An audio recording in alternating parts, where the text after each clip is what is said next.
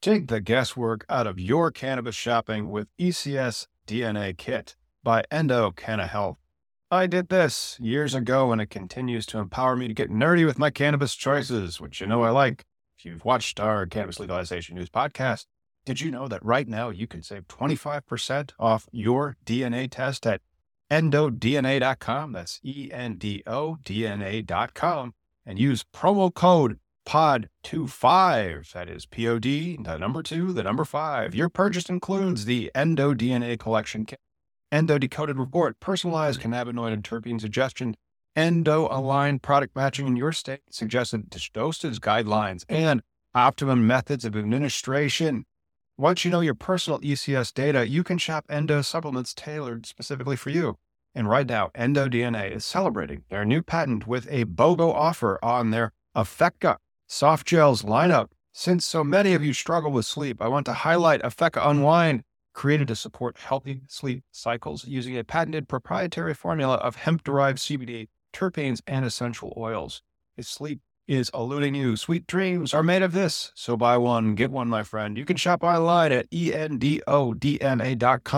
And don't forget promo code POD25 at checkout to save 25% on your DNA test kit.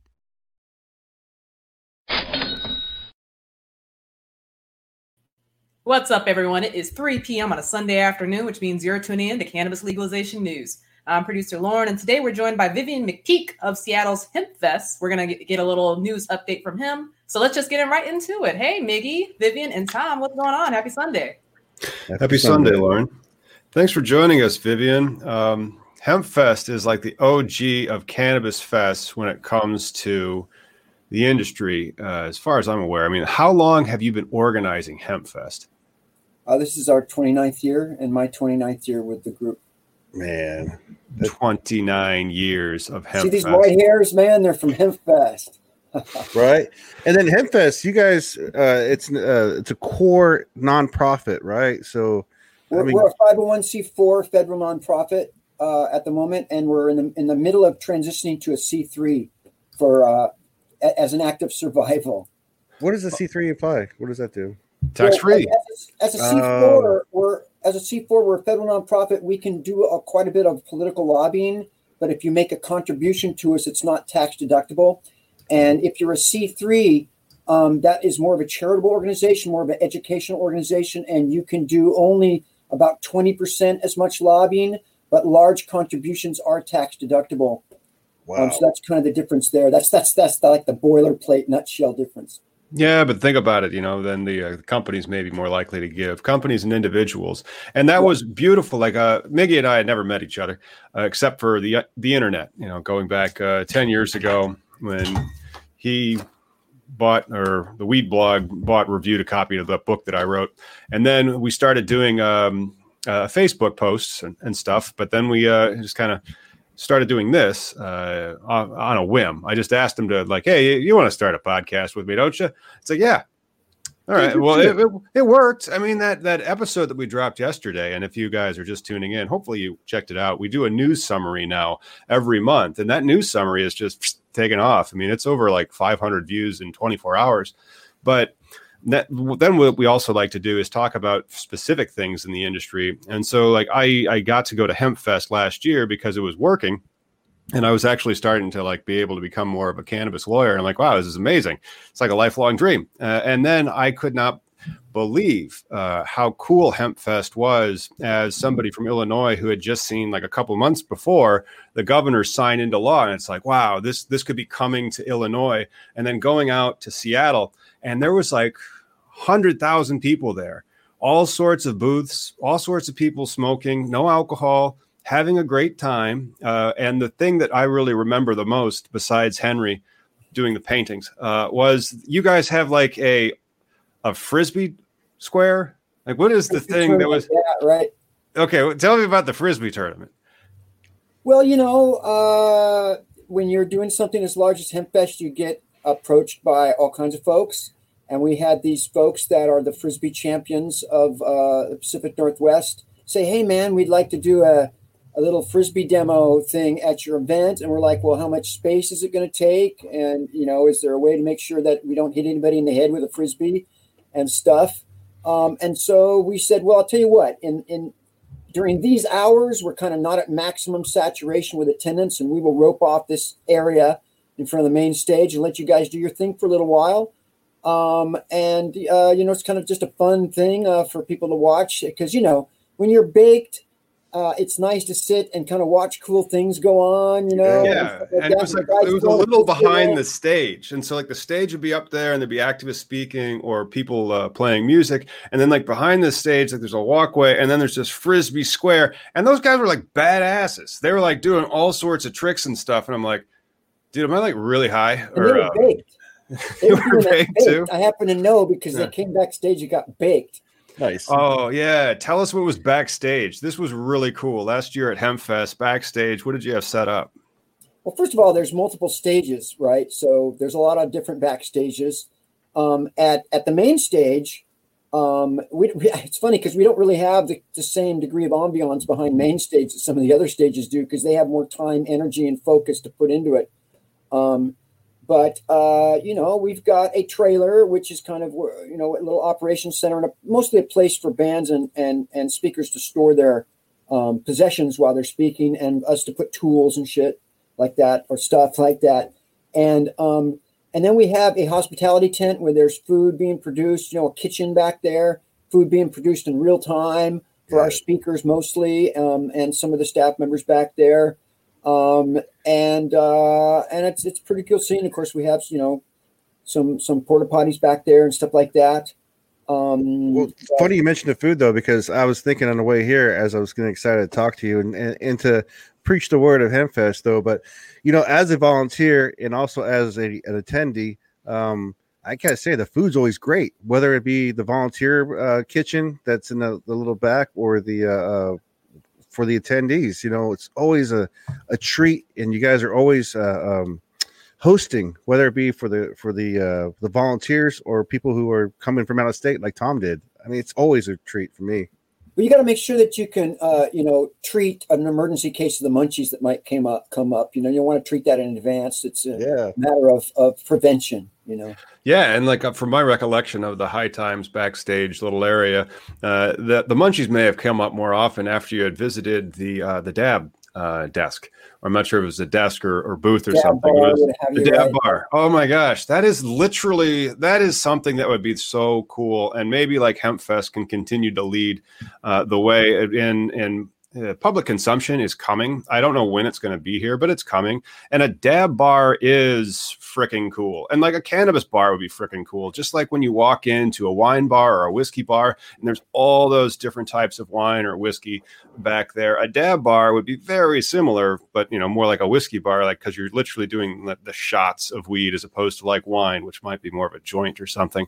But the diversity of flavors and the diversity of products and the diversity of producers and farmers, it really lends itself to a craft experience that would be fantastic. And so hopefully social use will continue. And like the social use that I first experienced was last year's Hempfest, where you're just hanging out next to the cops and everybody's smoking weed and it's cool. Tom, one thing I want to point out is that at Seattle Hempfest, we've had 28 successful events. We average 100,000 people at the event. And in 28 years, we've never had a single injury, accident, or arrest at the event. Serious, nothing serious. We've had some, a broken arm one time from somebody who fell off the stage. Well, you have like a whole city. It's 100,000 people. That's 100,000 people not paying attention to where they're going, tripping over their shoelaces, stuff like that. just normal people getting hurt. And what it shows, though, is that the cannabis community can come together year after year after year, and there's no problem. We rarely have a fight at the event. You get 100,000 people drinking alcohol. If that was like, Beer Fest or something like that, there'd be issues. Certainly if it was, think about the public restroom issues that you would have. People everywhere. Man. And the other thing that I want to point out is that we have a 700-person volunteer staff. We're on site for 10 days. We're building the event. We build the stages ourselves, the big scaffolding and all of it. you place everything, operate for 3 days, tear it down, clean it up, pack it out, and that's all with volunteers. Yeah. And so if cannabis, cannabis demotivates you, then we must be the most motivated cannabis users in the world. And we're able to pull it off. And that says that the mythology that the government and the anti-pot people have been spreading is lies. Yeah. Pure and simple. Yeah. And then the lies, though, it's amazing. It's like something, it's expected. And so, like, as you travel more outside of, like, if the safe spot is Hempfest and Seattle, where, like, you literally are exposing people to 100,000 people coming together for this thing, everything's safe. People come to accept it and realize that what they have been told are lies about cannabis. But then you get into the South, or you get into like rural Illinois or Tennessee and various places like that.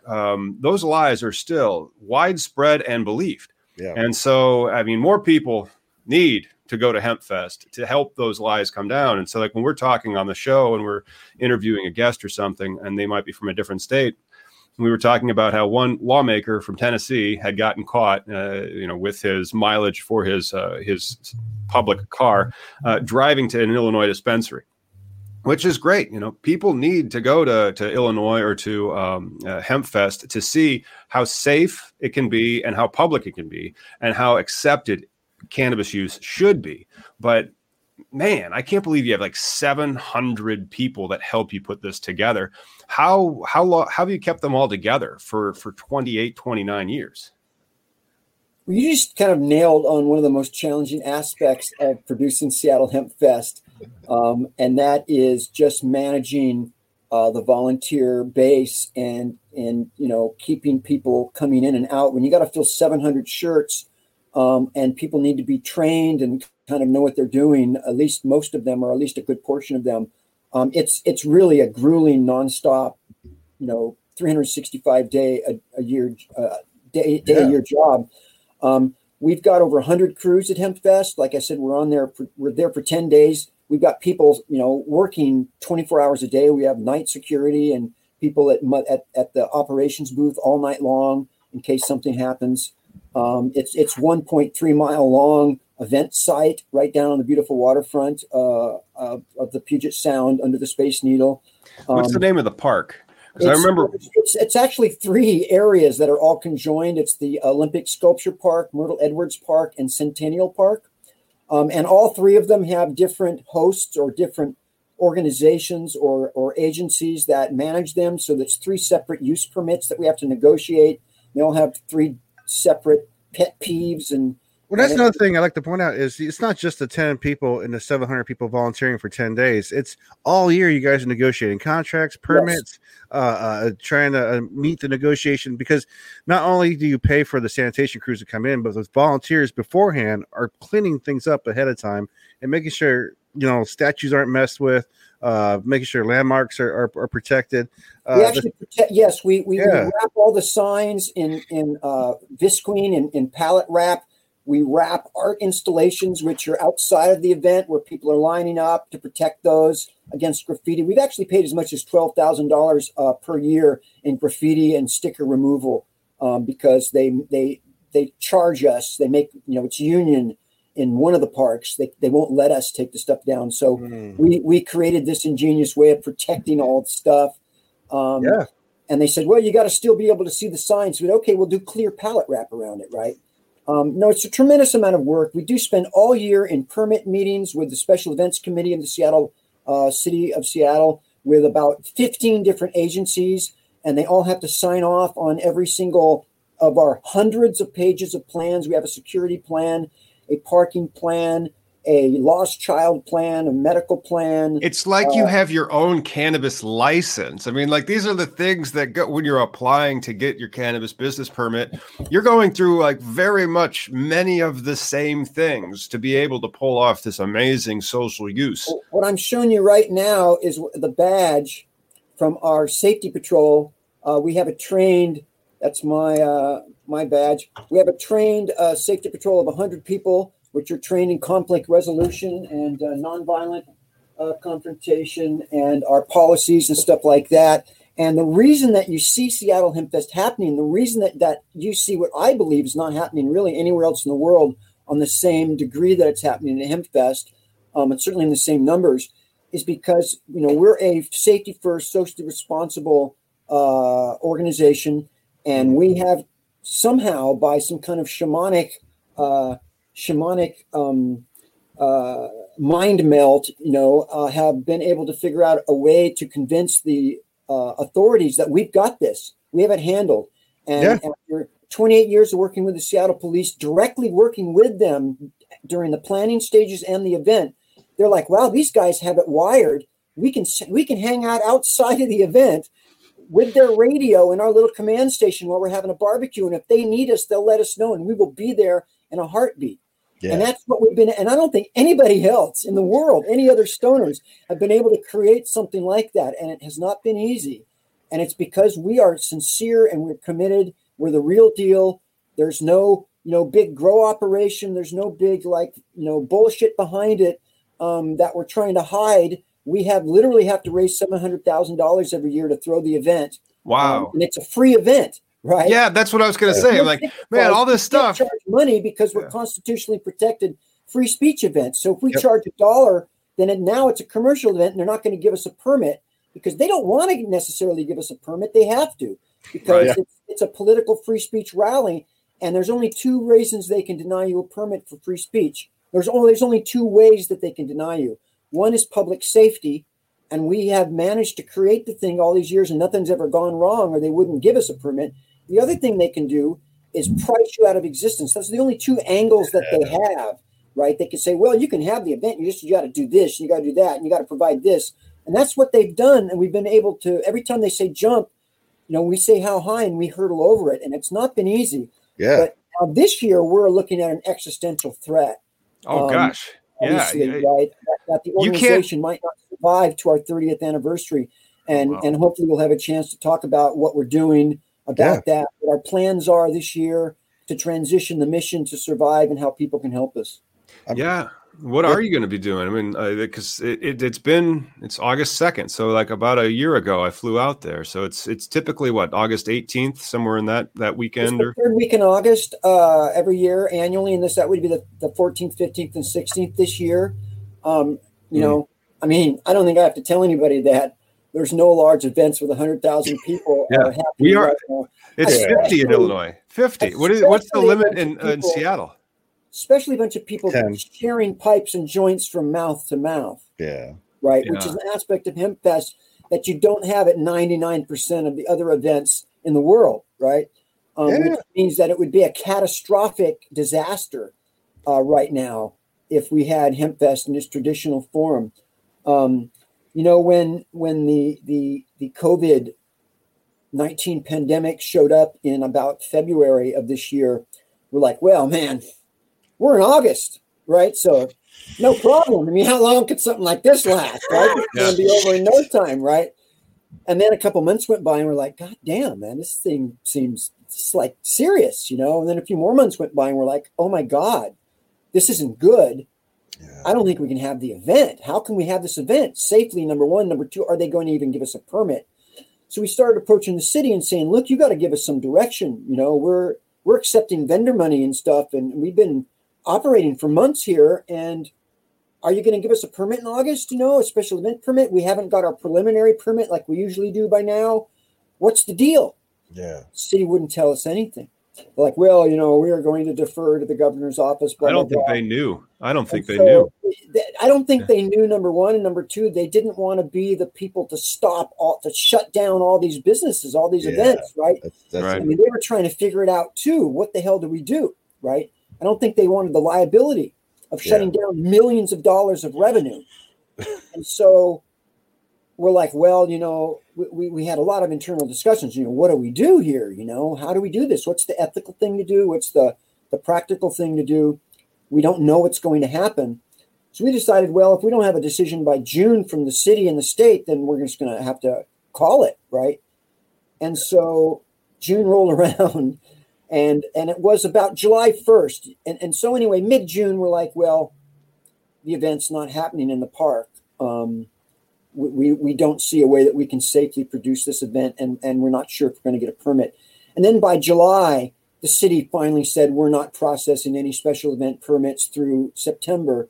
Just last week, they came out and said we're not processing any through December. Yeah. So there's going to be no special events in Seattle this year. Wow. We're not sure about next year. Let me just say that plunged Hempfest $120,000 in debt. Wow. We have zero revenue coming in right now. Zero revenue. We're defaulted on our store and offices, which have been closed for months. And there's no way you can get PPP money, right? We applied for all of those grants, and because we were a C4, not a C3 nonprofit, we didn't qualify. And let me just reiterate, we're transitioning right now. In fact, when I get done, I just sent some sample bylaws to our attorney 10 minutes before this to review because we need to fundraise to survive. Yeah.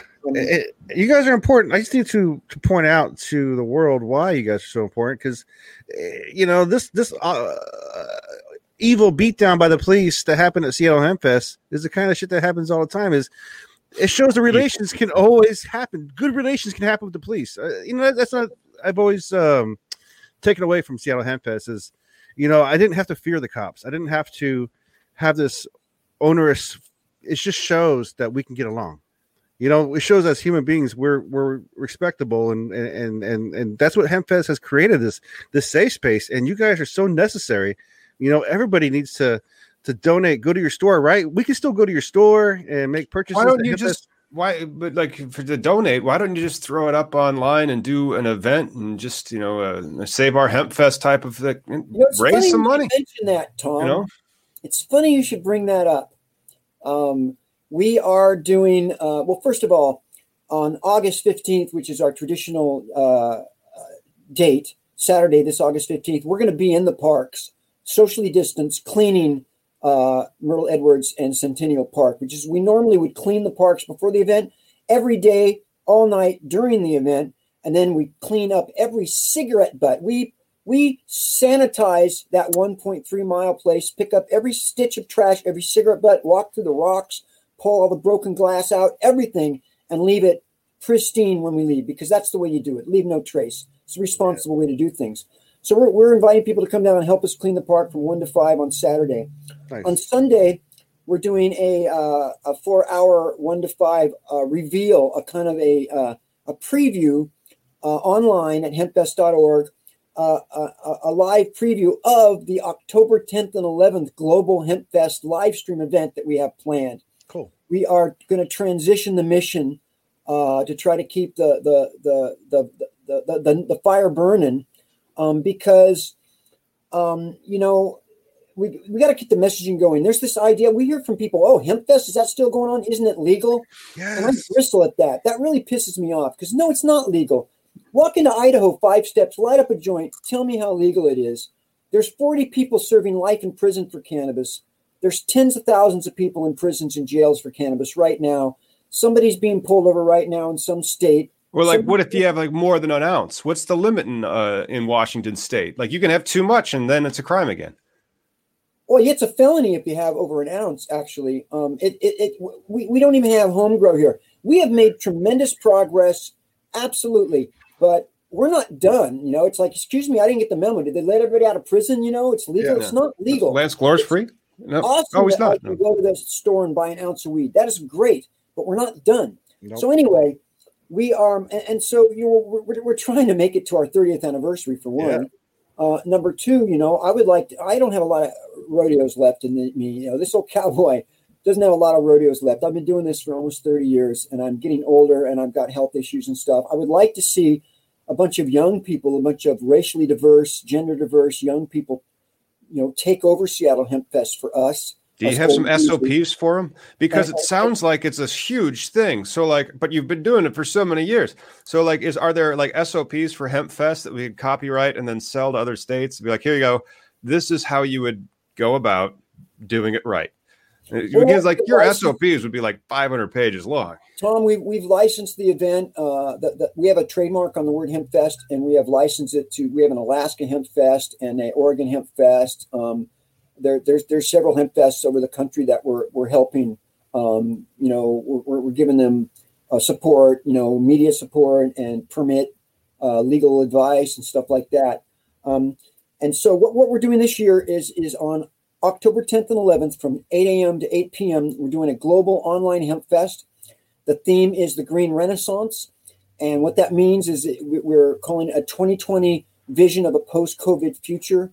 And what that means is cannabis as a catalyst in reimagining a just, healthy, sustainable global society based on public health, social justice, environmental preservation. Yeah. This pandemic has exposed glaring structural deficiencies that are compromising the current economic and environmental health and sustainability of humanity.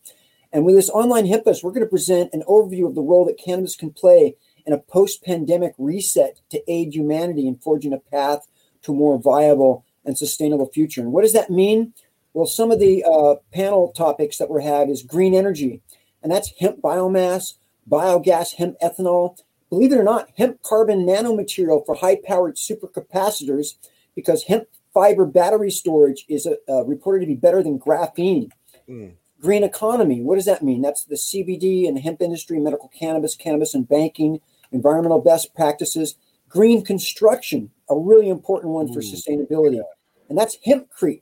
Hemp concrete is just lime and hemp fiber, and it's completely non-toxic. It is actually, not only is it carbon neutral, it's carbon negative. It sucks carbon out of the air for 10 to 20 years as the lime hardens in the cement. It alkalinizes the air. When they put senior citizens in hempcrete homes, they tend to live 8 to 10 years longer because it alkalinizes the air, and illness creates an acidic environment. What is green construction? Hemp fiberboard, which of course is a part of carbon sequestration because it preserves trees. Hemp as thermal insulation, hemp as vapor barriers, construction. Green agriculture, and that's hemp foods and cooking and CBD and decentralization. Cannabis permaculture, cannabis for soil and heavy metal remediation, because it's the number one natural remediator of heavy metals and radiation out of the ground. Agrihoods, right? Green regenerative agrihoods, things like that. Green justice, and that's the continued racial and gender equity. Of course, the Black Lives Movement, stop and frisk, disproportionate racial incarceration, continued cannabis reform. And those are things like prisoner advocacy and criminal justice reform, record expungement, re-entry assistance and training for people getting out of prisons. Nice. Green medicine, which is cannabinoids and endocannabinoid system, and terpenes, the entourage effect. People need to know that better. It goes on and on. Great catalog, though. Nice. Yeah, that's I love podcasts, magazines, and websites. So these are all the ways that cannabis is a vital component to this kind of post-COVID reset, because we can't go back to the normal that created Donald Trump and the racial inequalities for the BL movement is fighting, and all that pollution that just kind of cleared up after everybody was told to go home and not fly anywhere or do anything, and it just kind of was like gone. Yeah, I mean, we got climate change coming. We can't go back to normal. This is our opportunity. We see now that, look, we could have done all this stuff a long time ago. It's not the end of the world. Yeah. We need to do things differently, or we're all going to die, or our grandkids are going to live in a world where they might survive, but they won't have quality of life. It won't be worth living there. Yeah, all those lies from like the 1930s about marijuana, they set us back decades. We could have been so much further and cleaner than we are right now, and healthier as a society. Well, but I love that aspect of Hempfest that it was, because you said it was it's a First Amendment political rally, and it's a free speech thing. And you guys have tents where you have symposiums and panel discussions. And so, like, no, it's not like Lollapalooza, everybody. You don't just go there, smoke weed, and like there's somebody partying. There's like a tattoo tent. There may be a tattoo tent. I'm not sure. But no, there's like literally symposiums. And so like you would go and they're debating types of policy that need to be done, or explaining an aspect of the plant, how it's all day, every day. It's great. And so like that was one of the things, because we have a cannabis event here in Peoria called like Cannabis Camp. of course, canceled this year as well. But it didn't have that necessarily aspect. It just had more booths. I'm like, it'd be great if we had more of that Hempfest aspect where it's this symposium where you have a panel discussion and people are discussing aspects of it. But the cannabis industry is similar to Hempfest in that sense, where they have this panel discussions, and it's an event. Like, there's just been no events in cannabis this whole year. So those people like at MJ BizCon and all those other ones, there was just a cavalcade, and it was kind of like a traveling circus as the cannabis industry. That's just all stopped. And so here in Illinois, we're still waiting for like legal, winners to open up our industry. So it's not just the monopoly of the biggest players that are just raking it in right now. And the what you have with Hempfest is fantastic in the sense that it provides that advocacy aspect of it. And that's why we wanted to have you on our Sunday advocacy program. But how are we going to be able to access? Because it sounds like you're going to have events and it's going to be a lot of speakers. How do we access this online Hempfest this year? Well, Tom, we're going to have panel discussions like we normally do all day, both days, on all these topics and more. And then we're going to have keynote speakers. We've got Julie Chiarello from Skunk Magazine, and Green Renaissance was something that she actually came up with about a year and a half ago as a answer to the Green Rush, as an alternative to the Green Rush idea, right? But I could get into that, but I won't right now. And we will have actually live music performances. We have a band from Chile, a band from Japan, and a band from Russia lined up already. And the cool thing about a live stream event, we're like, okay, we've been given a freight train of lemons. How do we make lemonade out of this? What's the upside of being forced to do a live event? And you can't recreate 100,000 people on the waterfront, man, listening to bands and stuff. There's just no way to try to do that online. So we're like, well, at an online event, at the actual event, if you want to bring a band or a speaker in, they got to fly in or drive in somehow. They got to stay somewhere. They got to eat. They got to take a day or two out of their schedule. Well, everybody's got Zoom together now. A speaker can just Zoom in for an hour like I'm doing right now. Yeah. Which means theoretically we can get people from anywhere, people we normally could have never gotten, right? Yeah.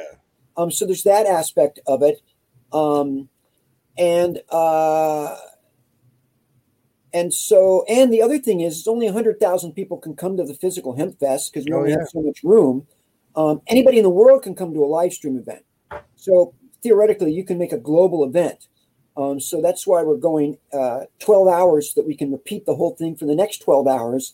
And then anybody in the world in their time zone can watch it.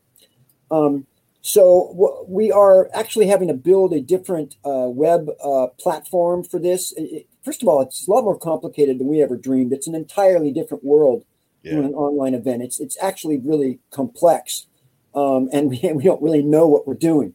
So we're working with some folks in Oakland that through our Hempfest family connections that we had, people that do live stream events, and they're culture and industry people. They understand their brothers and sisters. They get it. They're brethren. They believe in the message. They know. Yeah, they're right with us. There's a lot of people just believe in the money, and I'm like, just gotta watch out for that guy.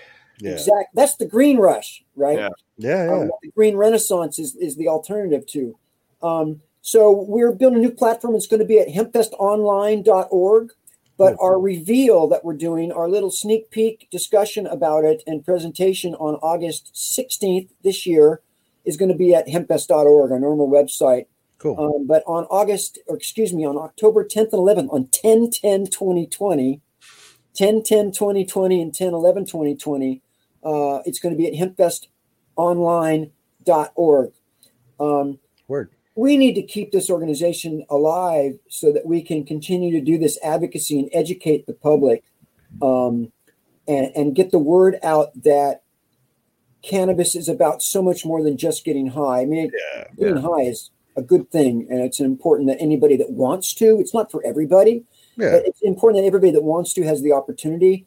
But it's really about an entire alternative paradigm of possibilities and potential to save humanity and to make this a world which is more just and equitable and sustainable and regenerative, and all those things. And we see this BLM movement, the Black Lives Matter movement, which is a tremendous awakening, a global, tsunami of awareness of structural injustices and structural outrages, which we need to turn around. It's a great opportunity, and it's energizing an entire movement. Millennials are the largest generation in the history of the world. There's never been a generation as populous as millennials. Oh, wow. And they're waking up, man. They kind of get it, and they're fighting for their future. Yeah. You know, we don't have many more generations to turn this around. There won't be a future for humanity. And the cool thing is, who would believe that the pot plant can actually play a role in almost every aspect of humanity in giving us regenerative, sustainable alternatives? Jack Viv, Hare. I would say Viv knows who would believe that, because Jack was on his stage. 10 He years would ago not. He wouldn't shut up about it. He'd be like, Jack, I get it. I'm just saying. Okay, but then he would keep going. You know. Yeah. That man, we're 1 degree from Jack Hare. I'm just saying. Yep. Let me, Isn't that awesome? Not just Jack. Woody Harrelson was on stage. I mean, he's had a lot. Well, of think about like how successful we've been over the past 18 months. And like, I'm just a farm boy from Peoria, Illinois, like a backwater attorney. And there he is. There's the man, Jack Hare. There's Jack doing Harer, some like hemp terror. oil. There's Oh, Jack some taking oil, some nice. hemp oil backstage in the main stage. Hey, Vivian, is that from your book? This is my book, Protestival, 20-year Yeah. retrospective of Seattle Hempfest. You can get that on Amazon, by the way. That 20-year perspective. Got a full-length DVD of our 10th anniversary documentary in the back with Woody Harrelson and stuff. And Nice. yeah, it's been a great 29-year journey to justice. We've had Dennis Kucinich and Jill Stein and Gary Johnson. Well, I think you're going to just about to reach out so many more people. I mean, like that's really, it's like I said, like, you know, I'm just a poor farm boy from Peoria. And because I was able to go online and you're able to reach a huge audience. And so that there's probably been millions of people that have gone to Hempfest, $100,000 over the years. And then those millions of people have told other people, and you gave it to them all for free. And so they had that experience that's so much. And so they should have like a lot of built up goodwill toward the event and then toward its message. And so they should really be ready to, on 10/10/2020, be able to support Hempfest taking into its 30 year, man. The answer will be getting the word out. We actually have a crowdfunding campaign that we're going to launch. You know, we need to raise 120. We need to pay back these people that paid us money. Yeah. And the Hempfest model, like most or many festivals anyway, is that January would roll around and we would collect returning vendor money from our annual vendors that want to come back and preserve their space so nobody else gets their space. Maybe they got booth 420 or booth 533. We have over 350 vendors at Hempfest on that mile and a half expanse. And so they would pay money and reserve their space for the year, right, in January. And that's the money that we would use to operate the seed capital until about June or July when the real vending and sponsor money come through. And then another like $600,000 would come in. And then they would all get their value in August, right, that they paid for. Well, this January rolled around. We took we literally were down to almost nothing because the state passed a law about 5 years ago banning cannabis businesses from advertising at events like Hempfest. Yeah. And that cost us terrible. I mean, like, how come that's not a First Amendment challenge right there? It's like, hey, because we're in court right now suing the state of Washington, and we're moving into appellate court. Right, we just won a lawsuit against the city going after our members on the Flintstones. Flintstones, they would have cigarettes. They were advertising cigarettes on the Flintstones in the 60s. You cannot advertise the cannabis and alcohol. If I go to Fremont today, Seattle, the Budweiser Red Hook stage with big bottles of Red Hook, and they have a beer garden right across with kids watching people drink beer. But anyway, really quickly, so we brought in $120,000 of returning vendor money in January. Everything's great, functioning as usual. Paying the rent on our store, paying our tiny little 3-person staff, and paying all the storage fees we have for all this equipment. I mean, all the expenses that we have. Right. And then months roll by, and then it was by June, we're like, oh shit, we can't have the event. We had already spent more money. We already spent over half of that money. Yeah. And to pay people back. And our lawyers are like, well, you can't pay anybody back unless you can pay everybody back. And we're like, well, what do you mean? They go, well, you can't be the ones to figure out who gets paid, who doesn't, how much people get paid, because that's a form of fraud. It could be maybe you or your brother or your friend or something is in on this. And so it has to be either an adjustment attorney or a bankruptcy attorney or what have you, or you need to come to some agreement with these people that you'll either, give them the value next year, give them alternative value and stuff. So we got to pay these people back. Yeah. Number one, because we got to pay these people back because that's the ethical way to do. And Hempfest has been ethical its entire existence. We've never defaulted on a payment to anybody in the history of the event, 30 years almost.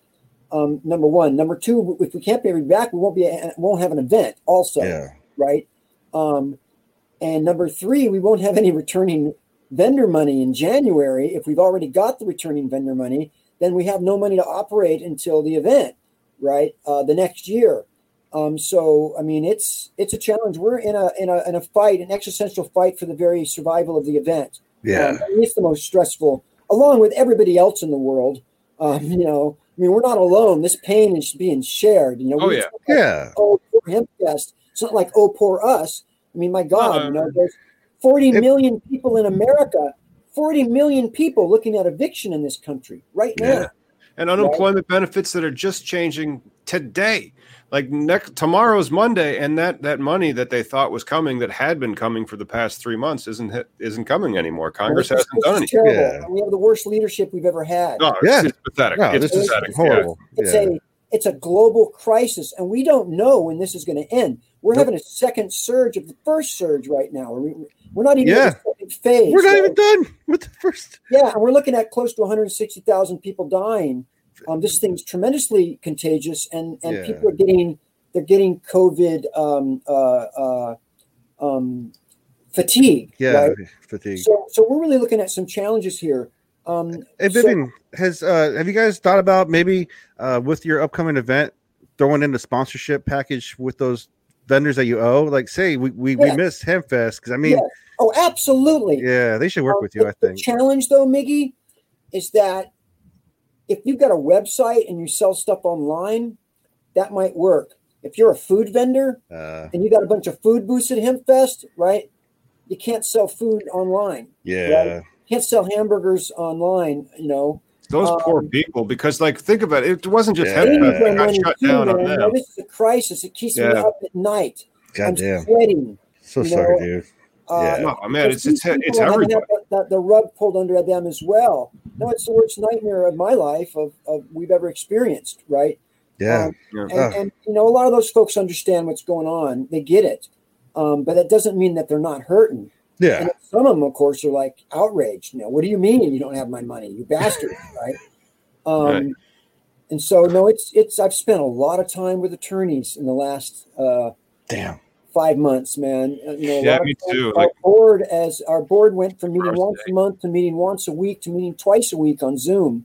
Oh shit! And we're weary. We're beaten.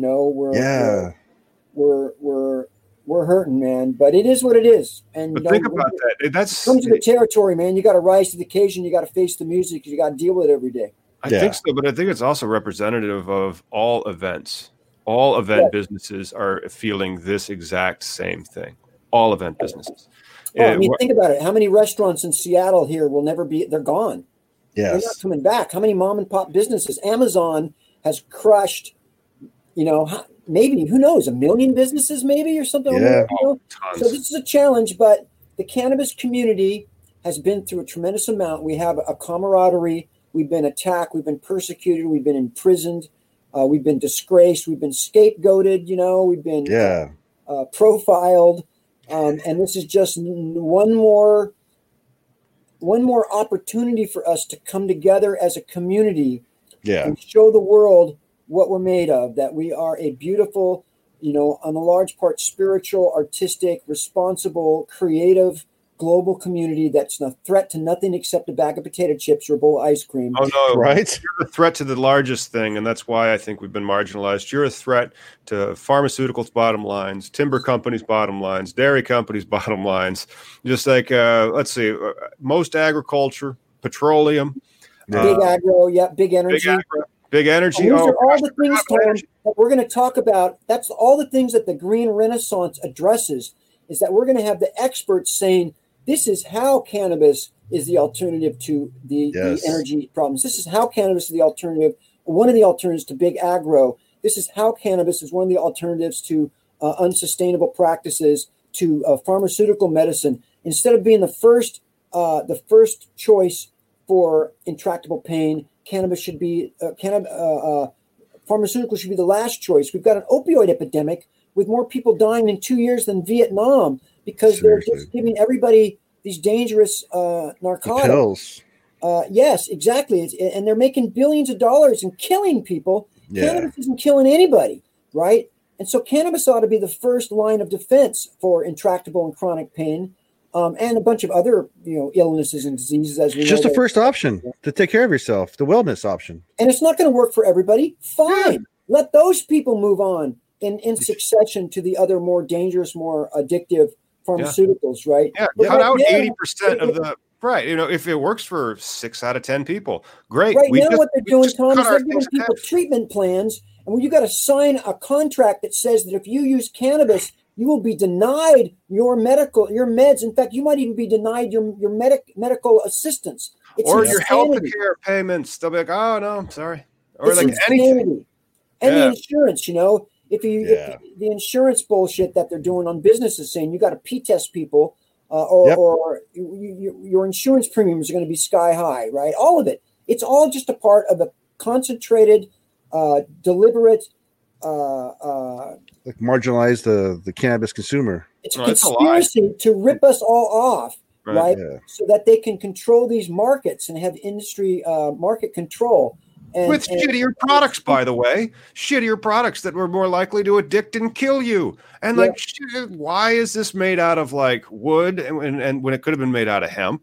Yeah, how come we had to do all that deforestation? How come I'm putting petroleum that we pump out of the ground from Saudi Arabia into my car as opposed to? And the problem is, I go to the pot shop today, and what do I get? I get a single-use plastic container for my weed. Why isn't it hemp plastic, which is biodegradable? Why? Yes.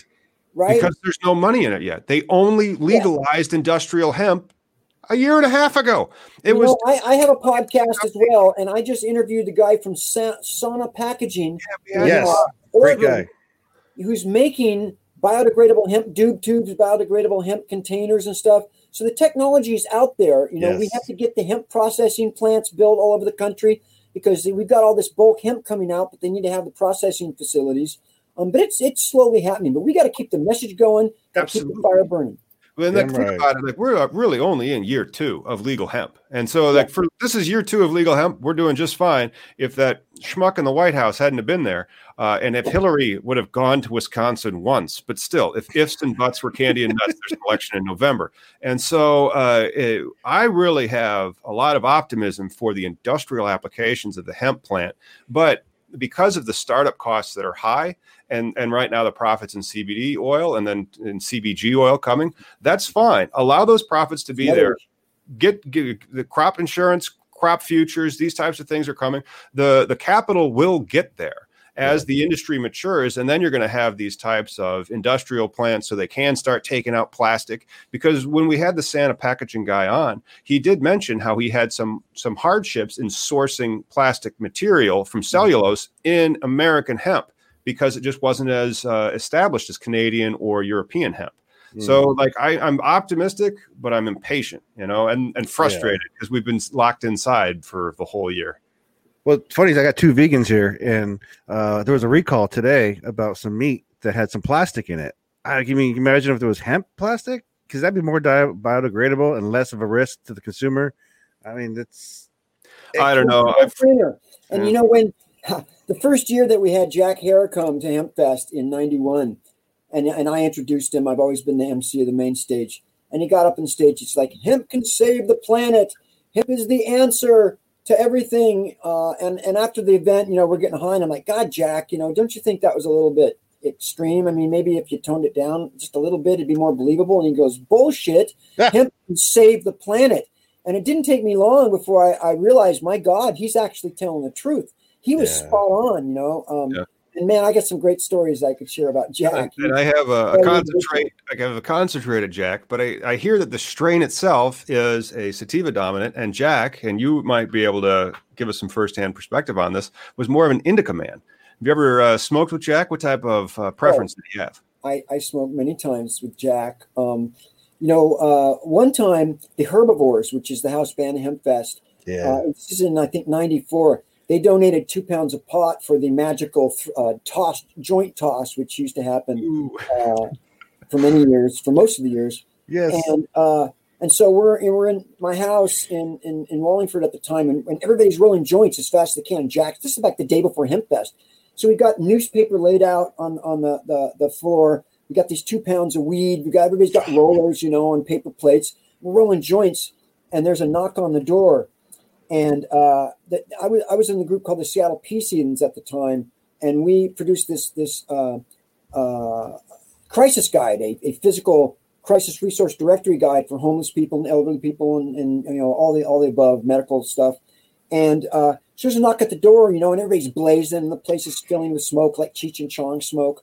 And I open the door, and there's this guy there. He says, "Hey, is this the Peace Heathen house?" And he's wearing a marijuana narcotic shirt with a big joint with a red slash on it and a Bud Busters hat.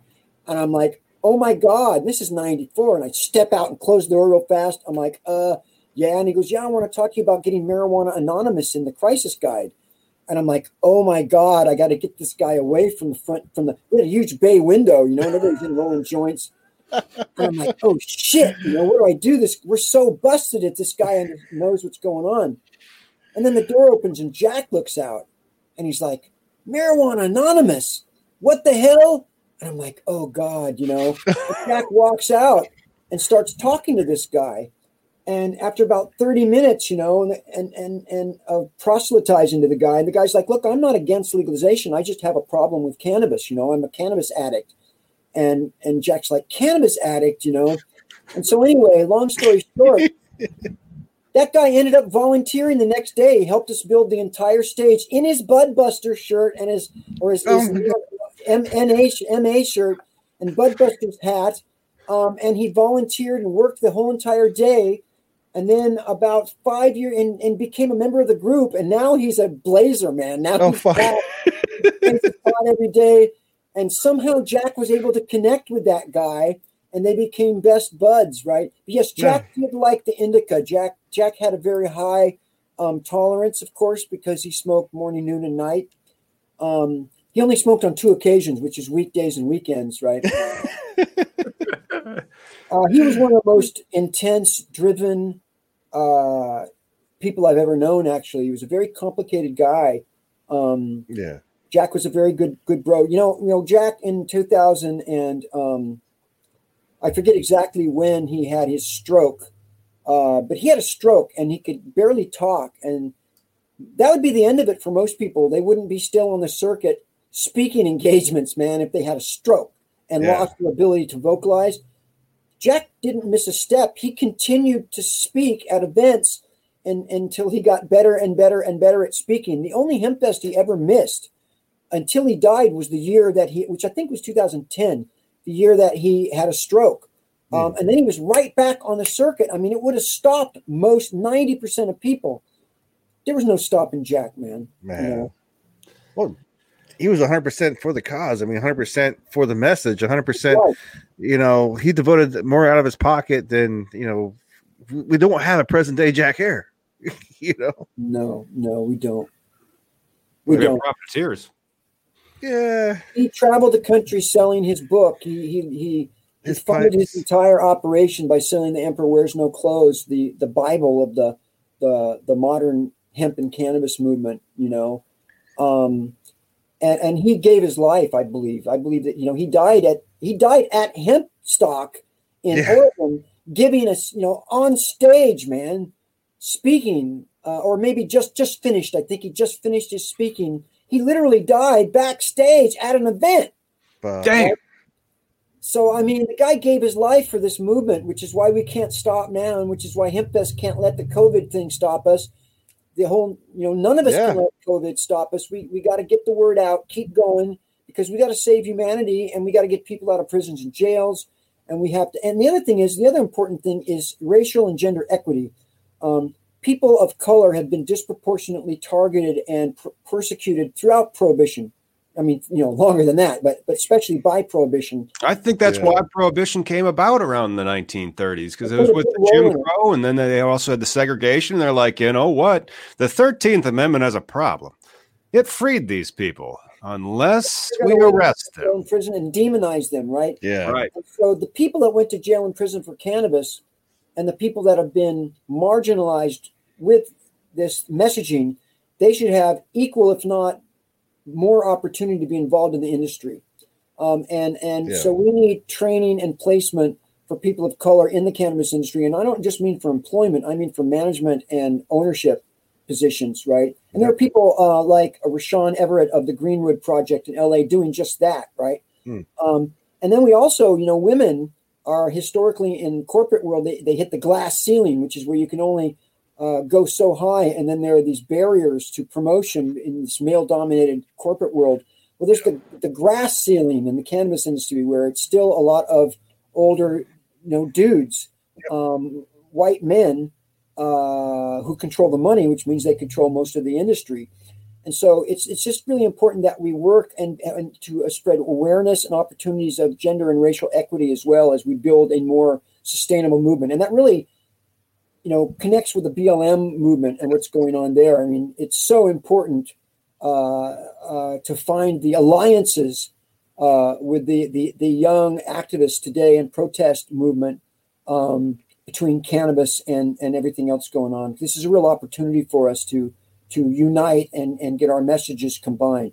Oh yeah, 100%. Well, Tom and I talk about all the time how part of the systematic racism is because cannabis prohibition is based off racist lies. I mean, blatant racist lies in Congress. Lies.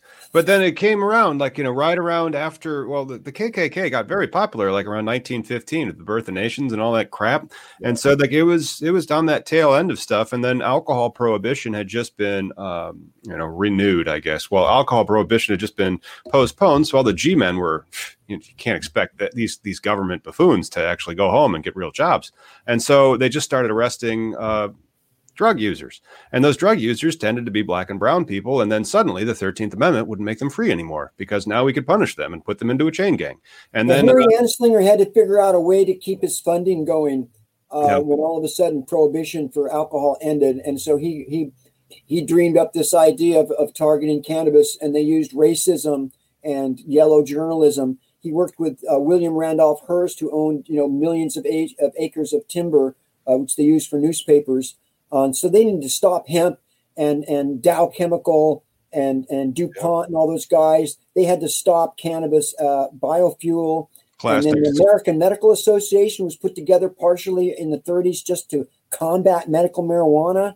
No, it's a tremendous. It is one of the conspiracies of the 20th century. Actually, yes, it's our great cancer. America's, that blatant, as long as this law exists, prohibition exists, it's the inequality. It's always going to exist. Yep. So crazy. No, it's a righteous cause, man. And and Vivian, because this being such a righteous cause, going to Hempfest, man, it's just the activist world is so huge. You when you start off as an activist, you think it's just you and whoever reads High Times, and then you go to an event and you see the variety of people, just so many types, from conservative to far left. I didn't even know that was still a thing in cannabis. We actually had Tea Party Congressman Dana Rohrabacher, Republican congressman, speak at Hempfest for 3 separate years. I was like, wow, I'm on stage with Dana Rohrabacher, a guy from the Rohrabacher Farm fame. I would never vote for in a million years, but he earned it with the Rohrabacher Farm Amendment, right? We like to say that Hempfest is a demonstration in two ways. It's a demonstration against the cannabis laws. It's also a demonstration of what the cannabis community is capable of, that we can produce a professional, world-class event year after year with nothing going wrong, right? And we don't think it's a mistake that Washington was one of the first states to legalize in the nation, because when you bring 100,000 people down to the park that smoke pot all day, all weekend, nothing goes wrong, you can't deny that that's there. You can't deny all those people are there. You can't say that there's not all these people that support pot or it's harmless. We proved it year after year after year, and we believe that we tilled the soil here, and we connected all these people and helped to create a community in Western Washington. Yep. and on the West Coast, right? And kind of define what a protestable can be, right? Because we consider Hempfest a protestable, because you got to hemp present and you got to raise the temperature, you know. And I'm very empathetic to this. I have a lot of empathy, you know, Nice. for what we're doing, because we're making hempstery. And I'm sorry I couldn't hemp myself, you know. I just had to go there. 30 years of hemp puns. Vivian, thank you so much for coming on and talking with us about Hempfest. For people who just joined in or joined a little later, where can we go to find, follow, support what you guys got going on at Seattle Hempfest? Thank you, Lauren, so much. It's been my honor and my pleasure. Hempfest.org is the place to find out information about Hempfest. You can always hit us, of course, on Facebook / Seattle Hempfest or Twitter, even though our social media is a little slow right now this time of the year. And once again, on October 10th and 11th, we'll be at hempfestonline.org. Dope. All right. We'll throw those links in the description. Thanks again for coming on, and thanks for tuning in, everyone. We'll see you on Wednesday. Thank you.